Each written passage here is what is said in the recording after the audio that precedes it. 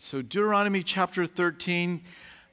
Tonight, as we move into this section, we're going to see, especially here in this first chapter, we're going to deal with how God instructs the nation of Israel to handle false prophets. And what do you do? And so we're going to take some time to consider that. There's going to be a reminder of the festivals that were mandatory that they needed to attend. And so they're going to have that. We'll have another review of this. This will be our third review of these feasts and festivals. Again, more warnings to stay away from idolatry, because that was going to be a critical issue for them remaining in the land and being able to enjoy the blessings that the Lord was bringing them into. And then we're also going to see that the Lord is going to speak to them about how they should handle their finances, how they should be generous givers, and then a word to the kings and a word to judges in the land. So quite kind of a broad range of topics we're going to hit tonight. We're not going to dive deeply into all of them, but there's a few things that I believe we can take some time to consider. So let's start there in chapter 13. And let's talk about these false prophets, and how's the enemy going to seek to turn them away? How is the culture going to seek to turn them away from following the Lord? And one of them is through false prophets. So let's read there, verse 1. It says, "If there arises among you a prophet or a dreamer of dreams, and he gives you a sign or a wonder, and the sign or the wonder comes to pass of which he spoke to you, saying, 'Let us go after other gods, which you have not known, and let us serve them,' you shall not listen to the words of that prophet or that dreamer of dreams.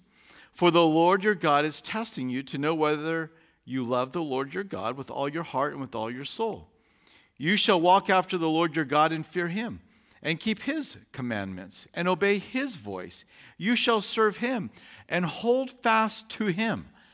But that prophet, or that dreamer of dreams, shall be put to death, because he has spoken in order to turn you away from the Lord your God, and who brought you out of the land of Egypt, and redeemed you from the house of bondage, to entice you from the way in which the Lord your God commanded you to walk. So you shall put away the evil from your midst." So, if the false prophet's going to come, it's going to be an individual that would rise up. He's going to be having dreams. He's going to be showing signs and wonders. These things are going to come to pass, and so there's going to be evidence of that this person is in touch with a power outside of themselves. And he says, but if they tell you to do something other than what the Word of God has told you to do, you should not follow them. You should not entice them. And really, it's quite serious. What he says is that person should be put to death. Dreams and signs and wonders that contradict the Word of God, whether it's coming from the book of Deuteronomy and the Israel coming in to conquer the land, or whether it's happening in our day, if somebody uses those things to begin to move us off of the target of the Word of God, we should not think much of their signs and wonders. I mean, it's really that simple. I mean, there is a dark force that is able to do things like this. 2 Corinthians 11, 13 through 15, Ephesians 6:11, Revelation 12:9. It talks about how Satan uses false religions and false prophets in the last days will do this to deceive. So simply because somebody has a dream that comes to pass, or they are able to perform a sign or a wonder, does not mean we let down our guard. I mean, it's interesting, okay? We can at least say that. That's interesting. But as soon as we begin to hear them speak, that's where we really have to tune in.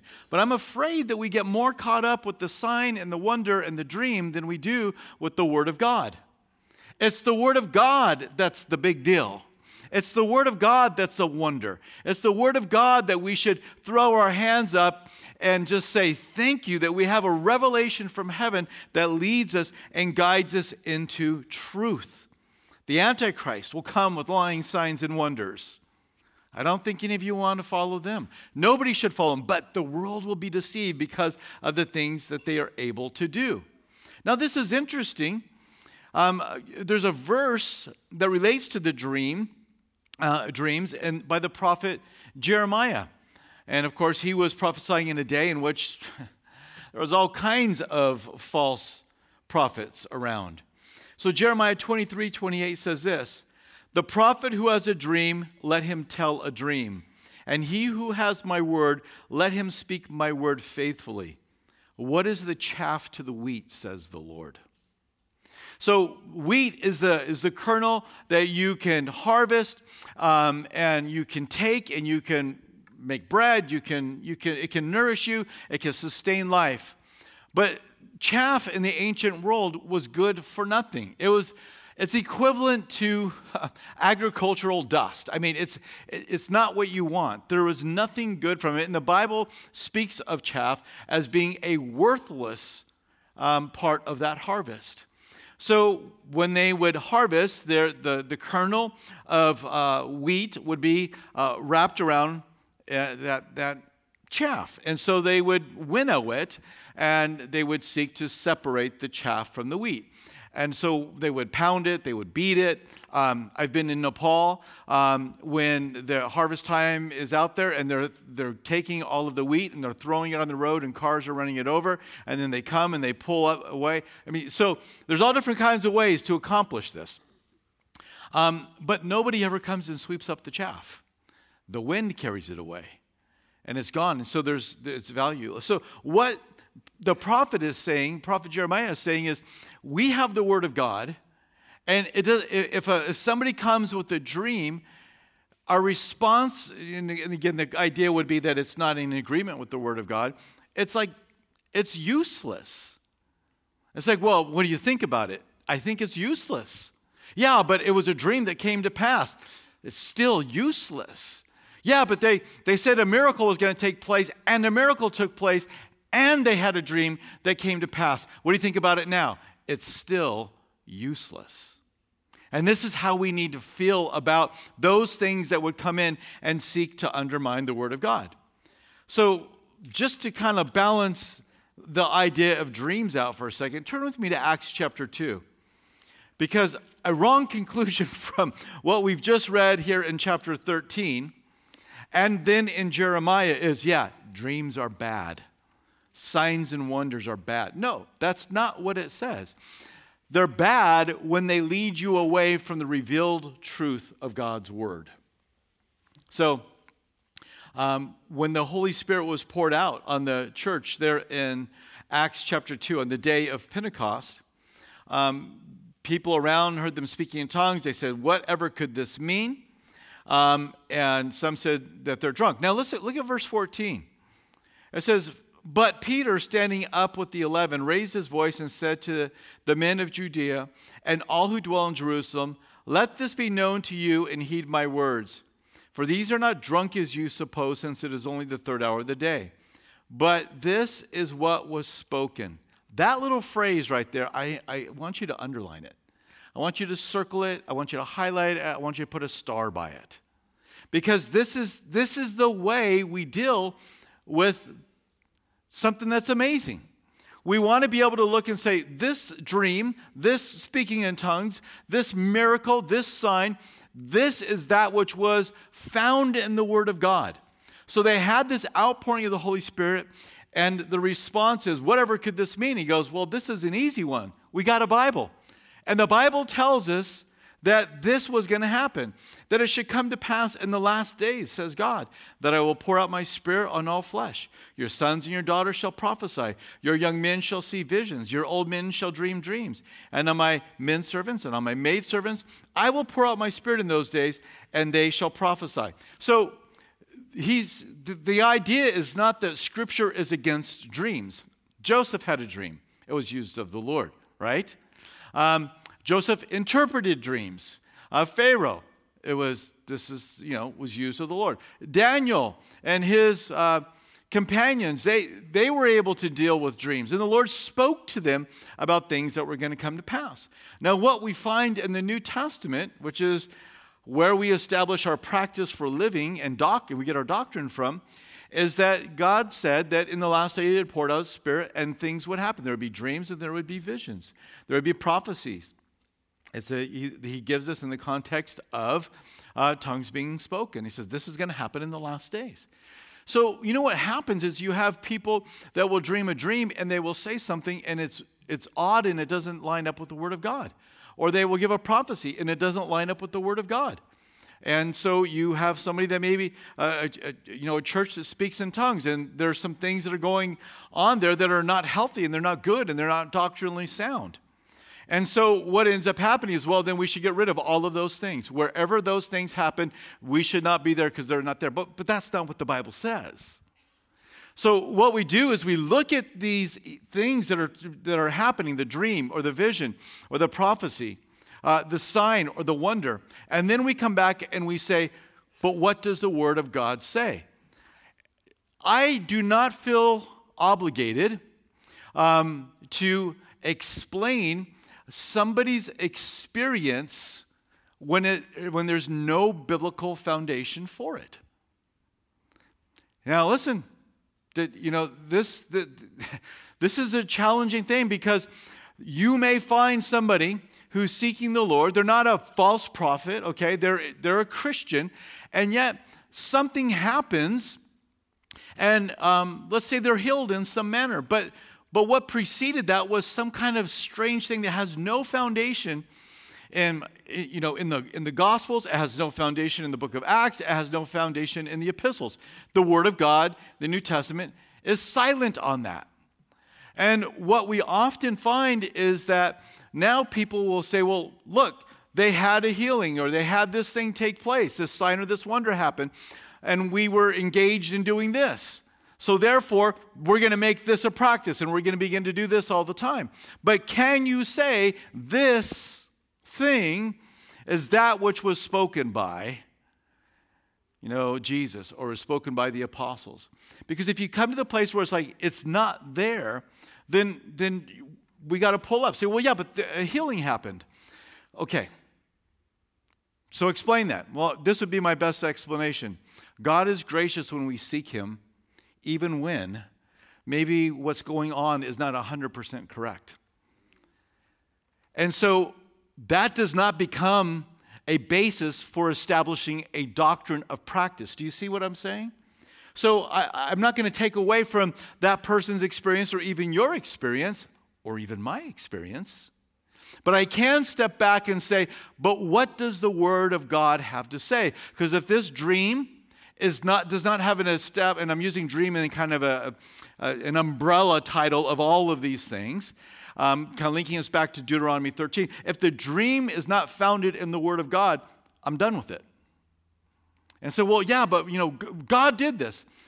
There is enough listed in the New Testament that we are not doing that we need to now start pursuing things that are not listed in the New Testament. I don't know about your life. I have not arrived yet. There's plenty of things that are still in the Word of God that I need to walk out and I need to live in. There's plenty of listed spiritual gifts with wonderful, amazing power and dynamic that I do not fully walk in, and there is opportunity for me to grow in the things that is found in the Word of God. And so the things that are not found in the Word of God, well, what about that, Troy? I don't know. What is the wheat to the chaff? That's my answer. What is a dreamer's dream? What does it mean if it is not found in the Word of God? Or even worse, is the context in chapter 13, it's leading people astray. So, I cannot emphasize how important that is, and how when a group of believers or a church gets more caught up in the experience than they do in what the Word of God has to say, it's not going to be good in the end. Is it to say that nothing is happening there? I'm not saying that. But we have to use the Word of God to determine our practice. And so if we arrive in heaven and we have limited ourselves to walking out the things that are revealed in the Word of God, and there was more, I'm willing to deal with that one. I'm willing to get in trouble. Because my answer is going to be, I'm sorry, Lord. All I did was look to your word. I read where it said, don't add to your word and don't take away from your word. And that's what we did. But I don't think I'm going to get in trouble for that one. And I don't think you're going to get in trouble for that. I think the problem is going to be, where did all of this chaos come from? Well, yeah, but this thing. No, I was being gracious to you. And I met a sincere seeker, even though you were doing things that I didn't ever tell you to do. And so if it's not found in the Word of God, we need to be done with it. We need to cling to the wheat and let go of the chaff. And so that is the word of the Lord. Now, very harsh. The false prophet is to be put to death. And this is that we read there, that this was to purge the evil from the land, right? So you shall put away evil from your midst, the end of verse 5. You will find that phrase found in the book of Deuteronomy 8 other times. So the idea is to keep the evil away. So one way in which false prophets are going to come in is through an individual. But that's not the only way. Verses 6 through 11 gives another one. So if you found what I just had to say somewhat difficult, I am certain you're going to find this even more difficult. If your brother, the son of your mother, verse 6, your son or your daughter, the wife of your bosom, or your friend, who is as your own soul, secretly entices you. So this is not publicly. It's a private conversation. Saying, let us go and serve other gods, which you have not known, neither you nor your fathers, of the gods of the people which are all around you, near to you, or far from you, or from one end of the earth to the other end of the earth. You shall not consent to him or listen to him, nor shall your eye pity him. I want you to pay attention to that line. Nor shall you spare him or conceal him, but you shall surely kill him. Your hand shall be against him to put him to death, and afterward the hand of all the people. And you shall stone him with stones until he dies. And I go, why? Because he sought to entice you away from Yahweh your God, who brought you out of the land of Egypt, from the house of bondage. So all Israel shall hear and fear, and not again do such wickedness as this among you. So it was like, when they find out that it's not an individual who rises up as a false prophet, nor is it a daughter or a son or a good friend who secretly says something, when it becomes the standard of the land that idolatry is forbidden and anybody that pushes it will be put to death, is going to provide safety. And the Lord anticipates how they're going to feel. We read this and we're all beginning to feel it. What we immediately begin to feel is compassion and pity, but this is my family, but this is this person. To which the Lord would say, but I'm God. But I'm God. And so this is a difficult thing. Now, here we are. This is the old covenant. We are not walking this out to murder or stone, to kill people, not murder, to kill people, to put them to death, to stone them. We're not doing that today as the church. This was how the nation was to function. These were the rules for the nation. Okay, the church is not a nation. So we don't have this as a covenant that we follow. So here's the interesting thing, and I just did this with the whole dreamer and dreams thing. So, we're not going to stone somebody that has a dream that says, and by the way, we should start worshiping this other god. We're not going to stone them. But we talked about how we should deal with dreams in the place of dreams. But I want you to see this. So then does it therefore have no application to us today? That we should just allow family to say whatever they want, and we just sit by and we say, well, we don't say anything because we're not family and we are not under the old covenant. Well, we're not going to stone them, okay? That's hopefully we can establish that. We're not under the law. But is there a principle in this law that we can discover that is stated and talked about in the New Testament? And the answer is yes. And so the idea here I want us to think about is, while we will not stone somebody, is there a proper way for us to confront that and make that sin known and to begin to deal with that? And the word to these Israelites was, don't love your family more than you love me. Now that should start to sound a little familiar. That should begin to sound a little familiar because Jesus said this, Matthew 10, verses 34 through 39. Do not think that I've come to bring peace on earth. I did not come to bring peace, but a sword. For I have come to set man against his father, a daughter against her mother, and a daughter-in-law against her mother-in-law, and a man's enemies will be those of his own household. He who loves his father or mother more than me is not worthy of me. And he who loves his son or daughter more than me is not worthy of me. And he who does not take his cross and follow after me is not worthy of me. He who finds his life will lose it, and he who loses his life for my sake will find it. So there is this same principle taught. And that is that we do not love family more than we love the Lord. Now, love family. There's plenty of commandments about loving your family.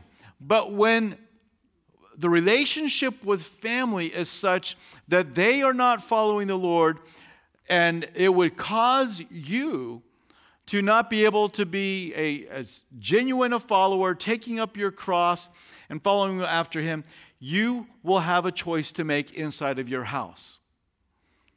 And you want to know who wins? It's not your son or your daughter. It is Jesus. He is first place. And this is difficult. This is hard. But that's the principle that we confront. We don't stone people today. But the Bible does talk about how we should confront in love, right? The Bible also talks about how we should not affirm somebody in sin. We should abhor what is evil and cling to what is good. And we need to begin to prayerfully consider, how is this relationship now going to be impacted? By my response to their sin, by my response to their turning away from the Lord. Can you go on as if nothing happened? And the answer is no, you can't. Now, we're not picking up stones to throw at them either, okay? So we're not doing that. But there is a way. So what can we do? Well, it depends on the exact circumstances. But one thing that we're told to do is that if somebody is unwilling to repent, is that they're brought before the church. And that they're called to repentance. If they're unwilling to do that, then they would be disfellowshipped. You're like, well, that's harsh. Don't pity them. And actually, I would even go a step further. Why don't you love them the way the Lord said to love them? So when the Lord said, when somebody sins and you see them going, go and speak to them and confront them alone, then take somebody and then take it to the church. And this is what the Lord says. Perhaps you will win them. Perhaps they will return. So God's plan for church discipline is not to be mean. God's plan for church discipline is that they would what? Repent. So when church discipline is being carried out and somebody says, well, I love people too much to treat them like that, I don't think you love them more than the Lord loves them.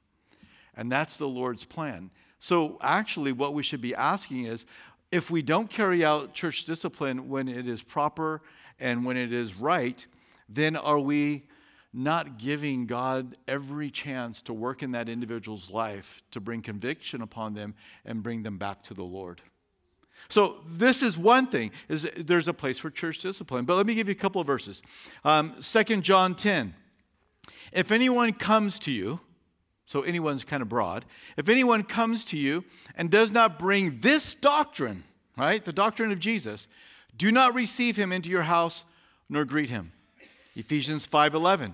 And have no fellowship with the unfruitful works of darkness, but rather expose them. Don't keep it secret. 1 Corinthians 5:11.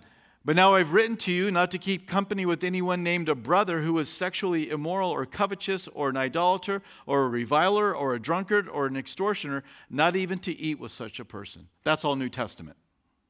All of that is New Testament. So is there a principle that we can find that tells us that when people are sinning, that we should do something about it? And the answer is absolutely. And these are some of the places. Now listen, when this is something that happens inside your family, you're going to have to hit your knees and you're really going to have to pray. It should not remain the same. Exactly how it should look like and what you should do, well, I think you're going to have to work through these scripture verses and you're going to have to hear the voice of the Lord. But to embrace them, if it becomes a matter of you affirm my sin or I will not, talk with you, we will not have a relationship, you can't affirm their sin. You can't. You cannot do that. You cannot say, this is okay, this is all right.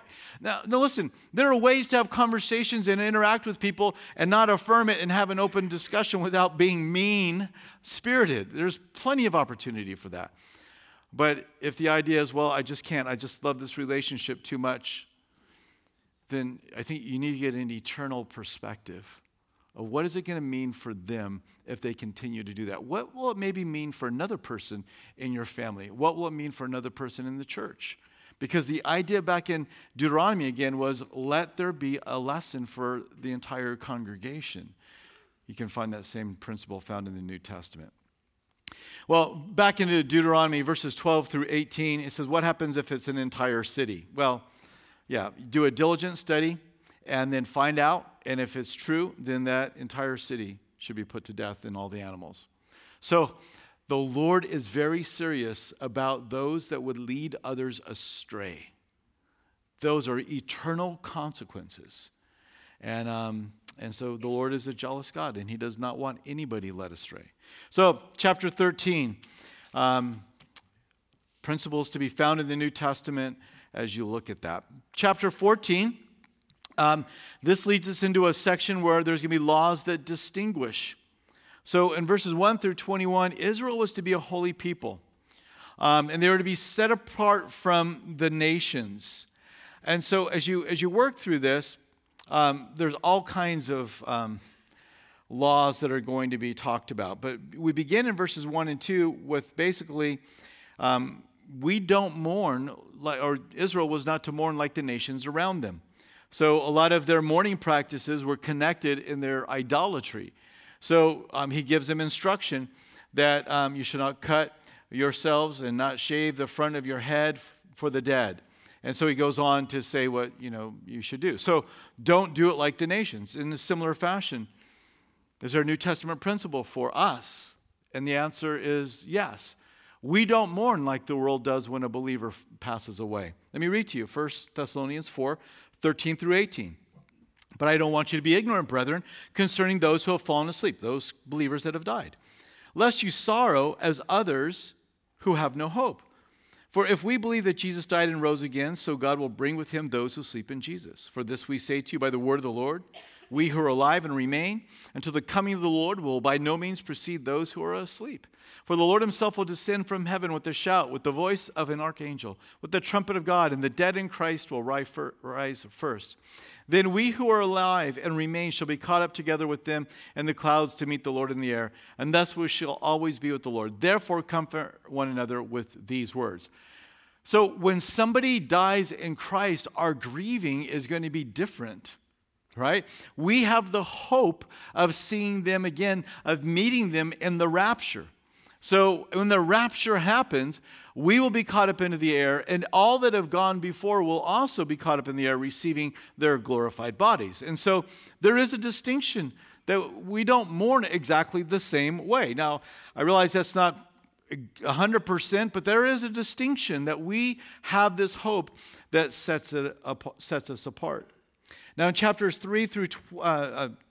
3 through 21, and chapter 14, another way in which they were to be distinguished was they were not to eat like the nations around them. We have covered this a lot. So we'll just read a couple of verses and you get a feel for it. You shall not eat any detestable thing. These are the animals which you may eat: the ox, the sheep, the goat, the deer, the gazelle, the roe deer, the wild goat, the mountain goat, the antelope, and the mountain sheep. And you may eat every animal with cloven hooves, having the hoof split in two parts, and that chews the cud among the animals. Nevertheless, those that chew the cud or have cloven hooves, you shall not eat, such. So he goes on and he gives you a list of animals you want. So there were certain things they were to eat. There are certain things they weren't supposed to eat. I hope it doesn't disappoint any of you, but you're not supposed to eat a bat. Okay? So if you're an Israelite, you weren't supposed to do that either. So it gives you the list of things. So how do we, if we're not under the law, we've been talking about this in Hebrews, how do we relate to the dietary laws of the Old Testament? Well, let's ask this question to work into it. Why were they told not to eat unclean animals? Don't say it out loud, because what a lot of us have heard is because that was healthier for you. Okay? I'm not going to, this is what I'm going to challenge you to do. Go find the verse that says that. Go find the verse that says that. Is it better to eat some of these? I'm not going to argue that some things are not healthier, but find the verse that says that. We've got to deal with what Scripture says. You're going to be hard-pressed to find it. Why then were they to eat only clean animals and not eat unclean? And the idea is that they would be separate. They would stand out as being different. So this is the reason. Let me read to you Leviticus 20. We've already studied this, verse 25.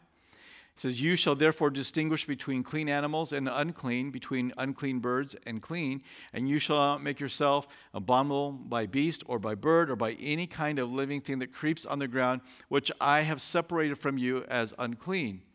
And you shall be holy to me. I, the Lord, am holy, and have separated you from the peoples that you should be mine." The reason for the dietary laws was that they would be separate from the nations around them.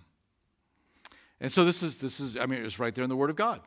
So as you move into the New Testament, Acts 10 and 11, Peter has the vision.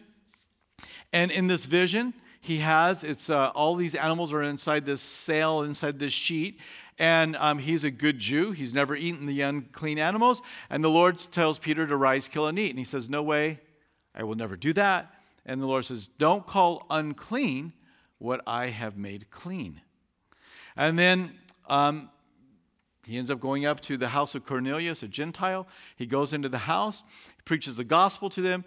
They come into, they're saved. The Holy Spirit falls upon them. They speak in tongues. It becomes obvious to them that they got saved, just like their first experience as a church in Acts chapter 2. They realize that God is bringing the Gentiles into the family. And so you have this spiritual lesson that comes that while the Gentiles were once considered unclean, now in Christ are being made clean, and they're coming together. And so some will stop there and say, yeah, it's just spiritual, it's not literal. But you have to keep reading, because as you read into Acts chapter 11, you find that Peter is rebuked for going in and eating with them. Not just preaching the gospel to the Gentiles and seeing them come into the covenants and promises of God, but he also eats with them. And so you're going to have to do some study on your own. And Acts chapter 15, there is no prohibition about eating, keeping these dietary laws. The only prohibition about eating in Acts 15 is that you were to go to the temple and eat things that were being sacrificed at the temple.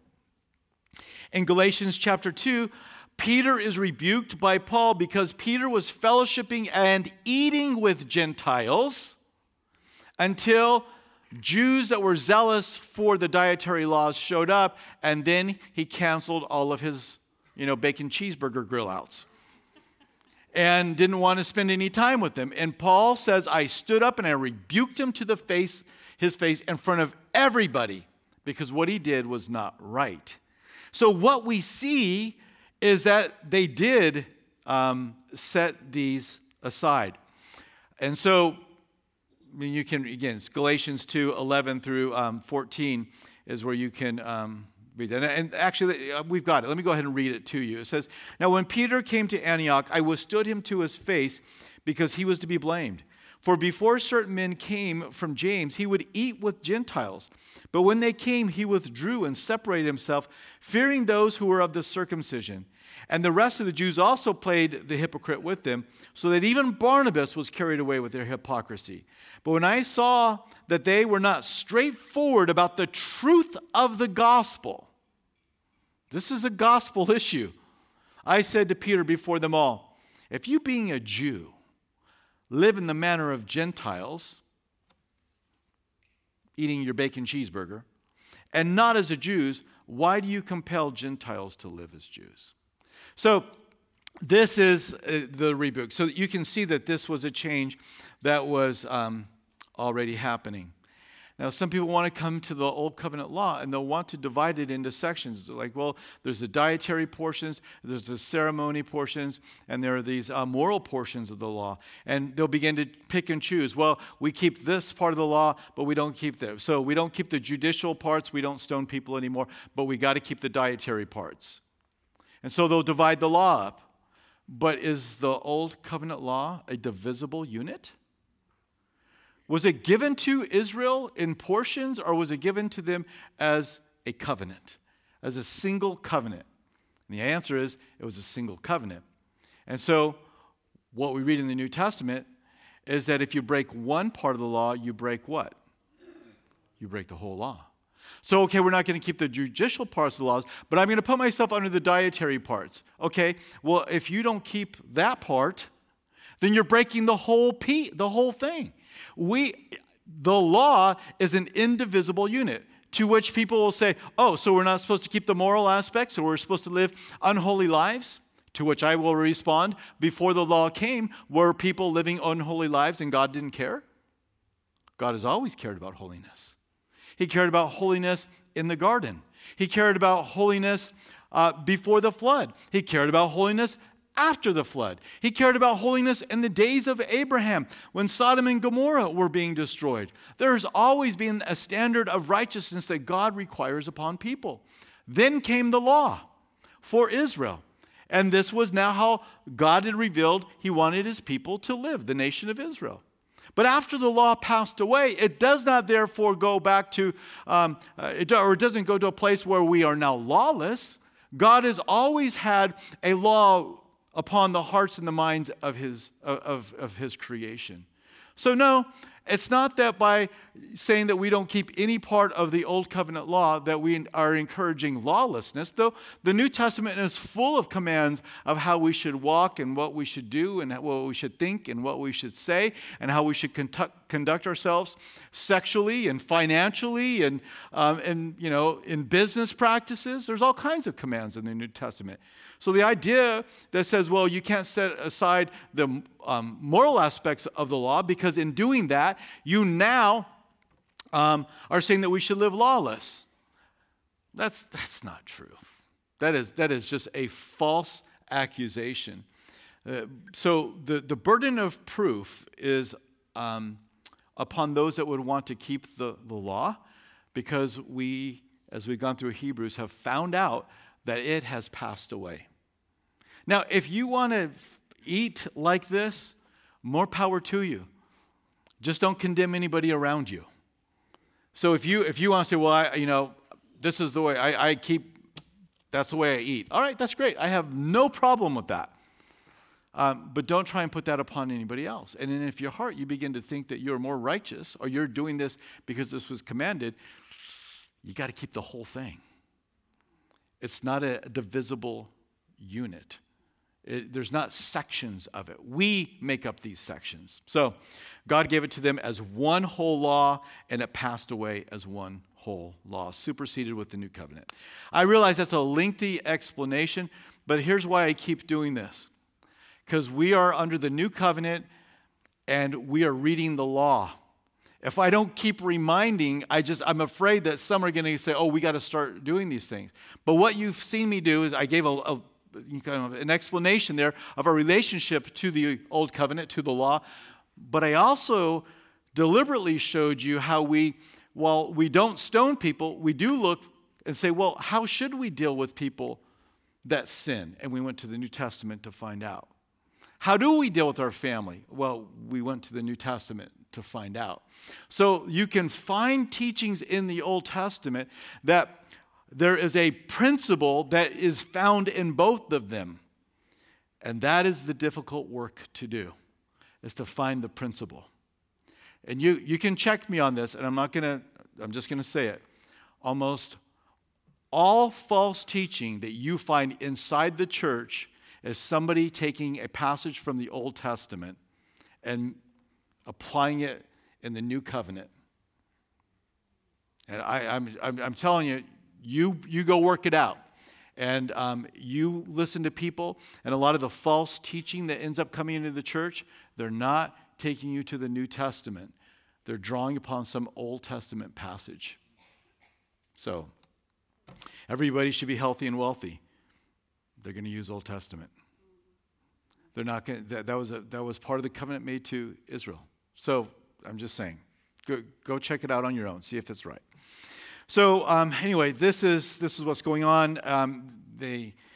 Down in 22 through 29, they're in chapter 14 still. He is going to tell them how they should actually handle their money. And so, verse 22, you shall truly tithe all the increase of your grain that the field produces year by year. A tithe means you were to give 10%. You were able to hold the 90. You were to give 10% of the increase of your field. And you shall eat before the Lord your God in the place where he chooses to make his name abide, the tithe of your grain and your new wine and your oil, of the firstborn, so of their flocks they were to tithe as well. You're supposed to give the firstborn, that you may learn to fear the Lord your God always. So why do we give to the Lord? Well, he says that you would learn to fear God. Is that something that carries over into the New Testament? Yeah, that carries over. Does the tithe carry over?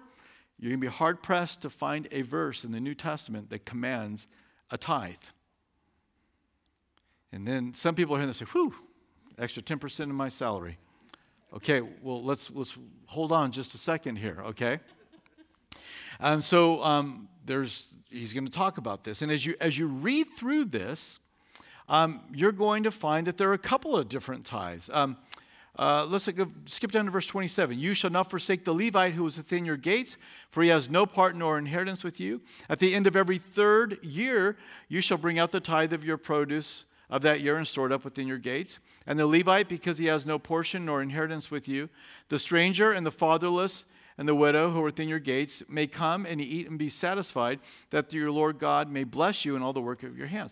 So, when you go through the entire law, what you end up finding out is that there was a tithe of the increase of their land. There was a tithe that was for the poor that came every third year. And they are also to have a tithe that was to take care of the house of the Lord. So actually, year over year, they gave 23 1/3%. This is what they gave. So it was 2 tithes yearly, and then another one that came every third year. So again, you can a couple of references for you: Leviticus 27:30 through 33, Numbers 18:8 through 32, and Deuteronomy 22 through 29. So this is how they gave. Now, in the New Testament, what do we give to? Well, 3 John 6 says we give to missionaries. Romans 10:15 says we give to missionaries, those that are going to preach the gospel. 2 Corinthians 9 says we give to the poor. 1 Timothy 5:17 talks about supporting those who labor in the word, so supporting those that serve the church. So those are the 3 places you can find in the New Testament that you're to give to. But you don't find that it says that you are to tithe. What is the principle then of the New Testament? Here it is. 2 Corinthians 9:6 through 8. But this I say, he who sows sparingly will also reap sparingly, and he who sows bountifully will also reap bountifully. So let each one give as he purposes in his heart, not grudgingly or of necessity. For God loves a cheerful giver. And God is able to make all grace abound toward you, that you always, having all sufficiency in all things, may have an abundance for every good work. So what's the principle? Is that we give bountifully and that we give in faith. These are the principles. I give knowing that God's going to take care of me. So this is the principle that we find in the New Testament is we give generously. So no. You can't find a verse that says and church tithe. But those are the three things that you are to give to. You can find some other places that will probably, you would put into one of those three buckets of missions, the poor, the needy, or the support of the church.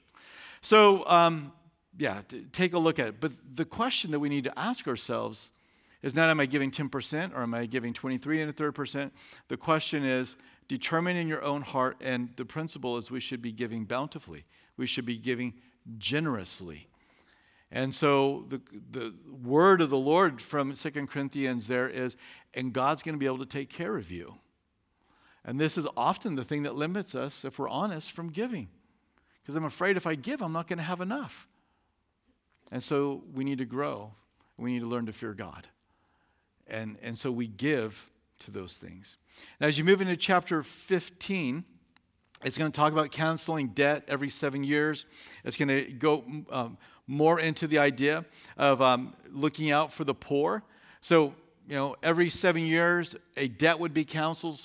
So if somebody owed you money, they couldn't pay it, they became, in your debt at the end of the 7 years, they would be released. In verse 11, though, let's see, I think it's verse 11. Let's see if I can find it real quick. Verses 7 through 11. Well, let's just read it. It says, if there is among you a poor man of your brethren within any of the gates in your land which the Lord your God is giving you, you shall not harden your heart nor shut your hand from your brother. Don't shut your hand, right? But you shall open your hand wide to him and willingly lend him sufficient for his need, whatever he needs.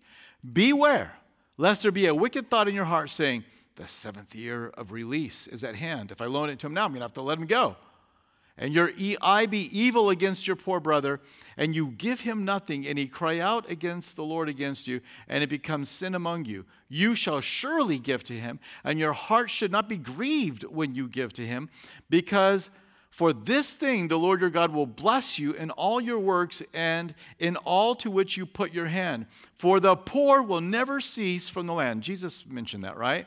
Therefore I command you, saying, you shall open your hand wide to your brother, to your poor, and your needy in your land. Open hand policy. That's what we're supposed to have with each other, even within the church. I mean, John talks about this. If you see your brother in need and you don't give to him, you don't love God. Because if you can't love your brother who's in need, then you don't love the Lord. So, read it, 1 John. So we are to be open and generous with those that are needy. Proverbs 19:17. He who has pity on the poor lends to Yahweh, and he will pay back what he has given. What's that? God doesn't have debts he doesn't pay. When we give to those that are in need, if it helps your heart, and I think it will, it'll help mine, understand that you're giving to God. I don't want to give to that person. They've always irritated me. I don't like the way they sing. Okay. I don't like the way they do. They've always irritated. I don't want to give to them. All right, well, would you give to the Lord? So as you give to the poor and the needy, you're giving to the Lord. And the Lord says, and don't worry about it. I pay back. I've got really good credit. I am 100% on time. And so this is an important principle for us to keep in mind. Now, verses 12 through 18, he talks about taking care of departing servants. So if you had servants and they served you for a time and the year of release was coming, or they had fulfilled their indebtedness to you, when they were leaving, you were to give to them in such a way that they could go out and that they would have enough resources so that they wouldn't end up back in debt and find themselves having to sell themselves into servitude again. So in verses 12 through 18 of chapter 15 is where I'm looking. So let's pick up at verse 13.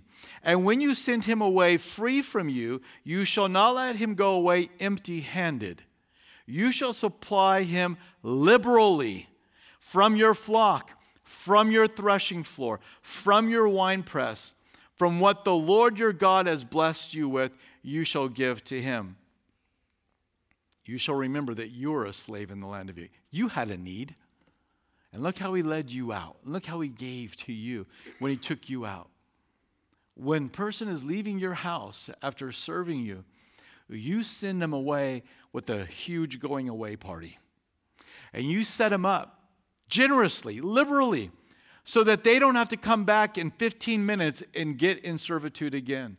This was God's way of making certain to try and end that poverty cycle. Now, he acknowledges it's always going to be there, but it doesn't mean that you don't try to fix it or address it, right? And so this was God's plan. Have an open hand to him. Oh, and when your servant goes, set him up. Take care of them. Yeah, but this is mine. No, it's actually not yours. It's what God gave to you. God gave it to you. So if God gave it to you and he's telling you to help people out, then we must fear him, obey him, and send people on their way in such a way that they'll not end up in trouble again. So again, just some important lessons that I think we can ask ourselves. What is your hand like to those that are needy around you? Tight-fisted or open? The problem with an open hand, you've heard me say this, if you've been around here for years, you know what I'm going to say. The problem with an open hand that has resources in it, when you're around people that are in need, is that somebody may grab it and run. And I'm just going to tell you, that really irritates me. That very thought of somebody taking advantage is problematic in my mind. I mean, and so this is my struggle, okay? I've got to...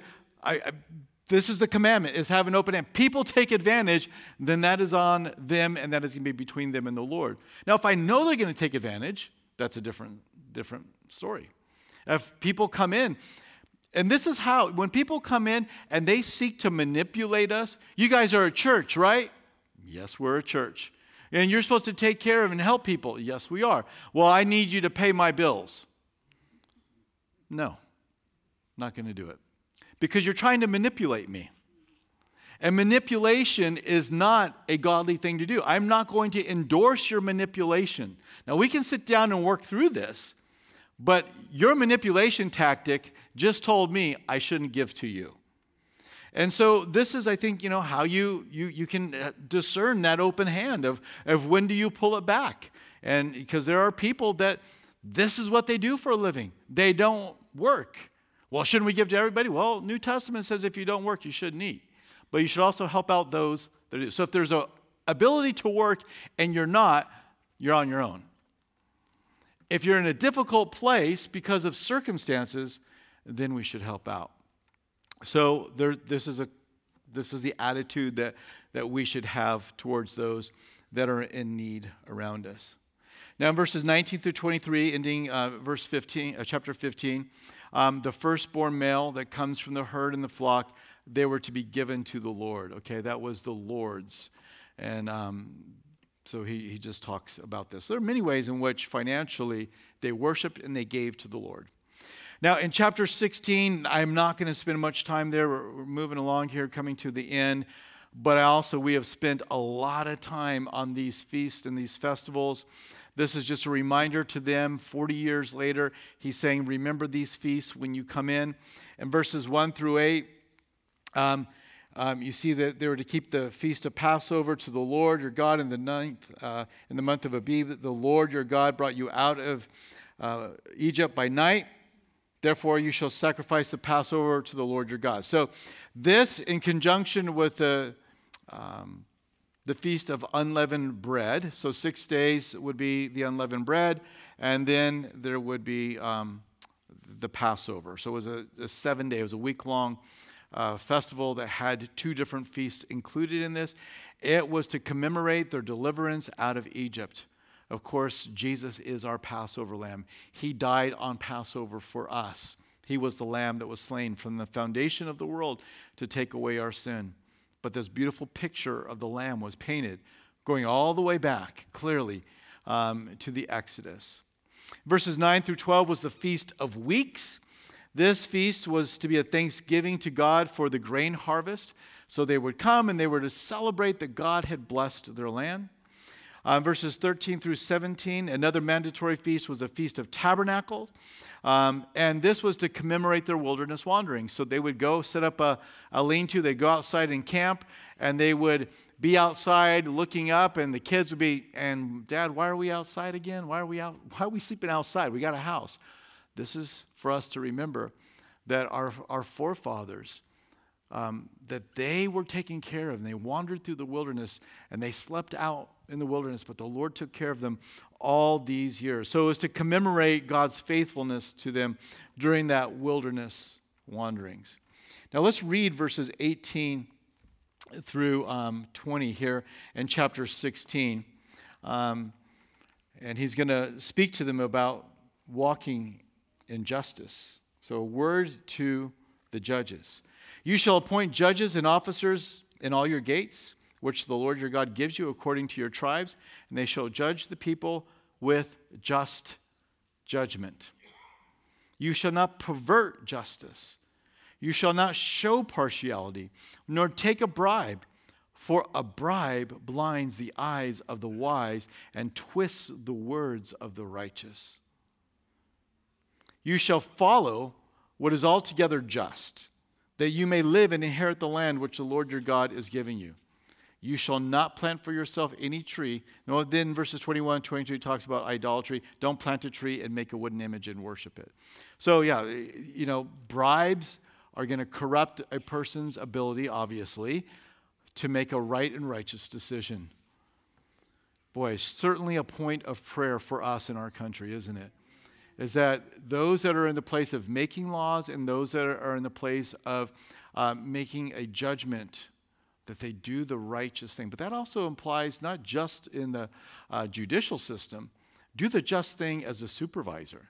Do the just thing as the owner of the company. Do the just thing in every aspect of your life. We are to walk uprightly and not to be corrupted. So he warns them to make certain that doesn't take place. Lastly, in chapter 17, we'll read at verse 1. He says, you shall not sacrifice to the Lord your God a bull or sheep which has any blemish or defect, for that is an abomination to the Lord your God. What's that? Don't give the Lord that which is broken. Give the very best you have to the Lord. Don't give him your leftovers or your cast-offs. And so as they come. Now, read the book of Malachi connected with Deuteronomy 17, verse 1. If you want to get a blow-up on Deuteronomy 17, verse 1, a commentary on it, go read the book of Malachi. And you'll hear this. Hey, take these sacrifices and give it to your king or your governor. Give him that, three-legged, lame sheep that can't see and can't hear and has sores all over it. Go give it to your governor and see how he feels about your gift. You would be showing a disrespect if you brought that to him. And he says, I'm a great God. Don't bring that stuff to me. Bring a gift that is fitting for me. And so we bring the very best that we have. So that's the exhortation there. In verses 2 through 7, again, the word comes forth. It's repeated over and over again. That if you find somebody who is getting engaged in idolatry, you are to deal with them harshly, lest people be turned away, lest they walk away from God, lest they walk away from salvation. That is the bigger issue there. In verses 8 through 13, he gives them instruction of how to solve the really difficult judicial cases. If a matter arises which is too hard for you to judge, between degrees of guilt or bloodshed, between one judgment or another, or between one punishment or another, matters of controversy within your gates, then you shall arise, go up to the place which the Lord God, your God chooses, and you shall come to the priests and the Levites and to the judge there in those days and inquire of them. They shall pronounce upon you the sentence of judgment. And then it basically goes on to say, and you better do it. Don't change your mind once they've told you what to do. So, if the situation was so difficult, it's like, I don't know what to do. Well, then take it to others that maybe have more wisdom and are in a place to think on these more difficult issues. So that's how they were to deal with the controversial issues that they'd be faced with as local judges. Take it to the higher court, if you will. And then verses 14 through 20 is laws for the kings. So you had laws for the judges. Now here's some laws for the kings. And these were not followed by the kings. But let's just read it and we'll close there. Verse 14. When you come to the land which the Lord your God is giving you, and possess it and dwell in it, and say, I will set a king over me like all the nations that are around me. You shall surely set a king over you, whom the Lord your God chooses. One from among your brethren you shall set as king over you. You may not set a foreigner over you, who is not your brother. But he shall not multiply horses for himself, nor cause the people to return to Egypt to multiply horses, because that's where you went to get the horses, was down to Egypt. For the Lord has said, you shall not return that way again. Neither shall you multiply wives for himself, lest his heart turn away.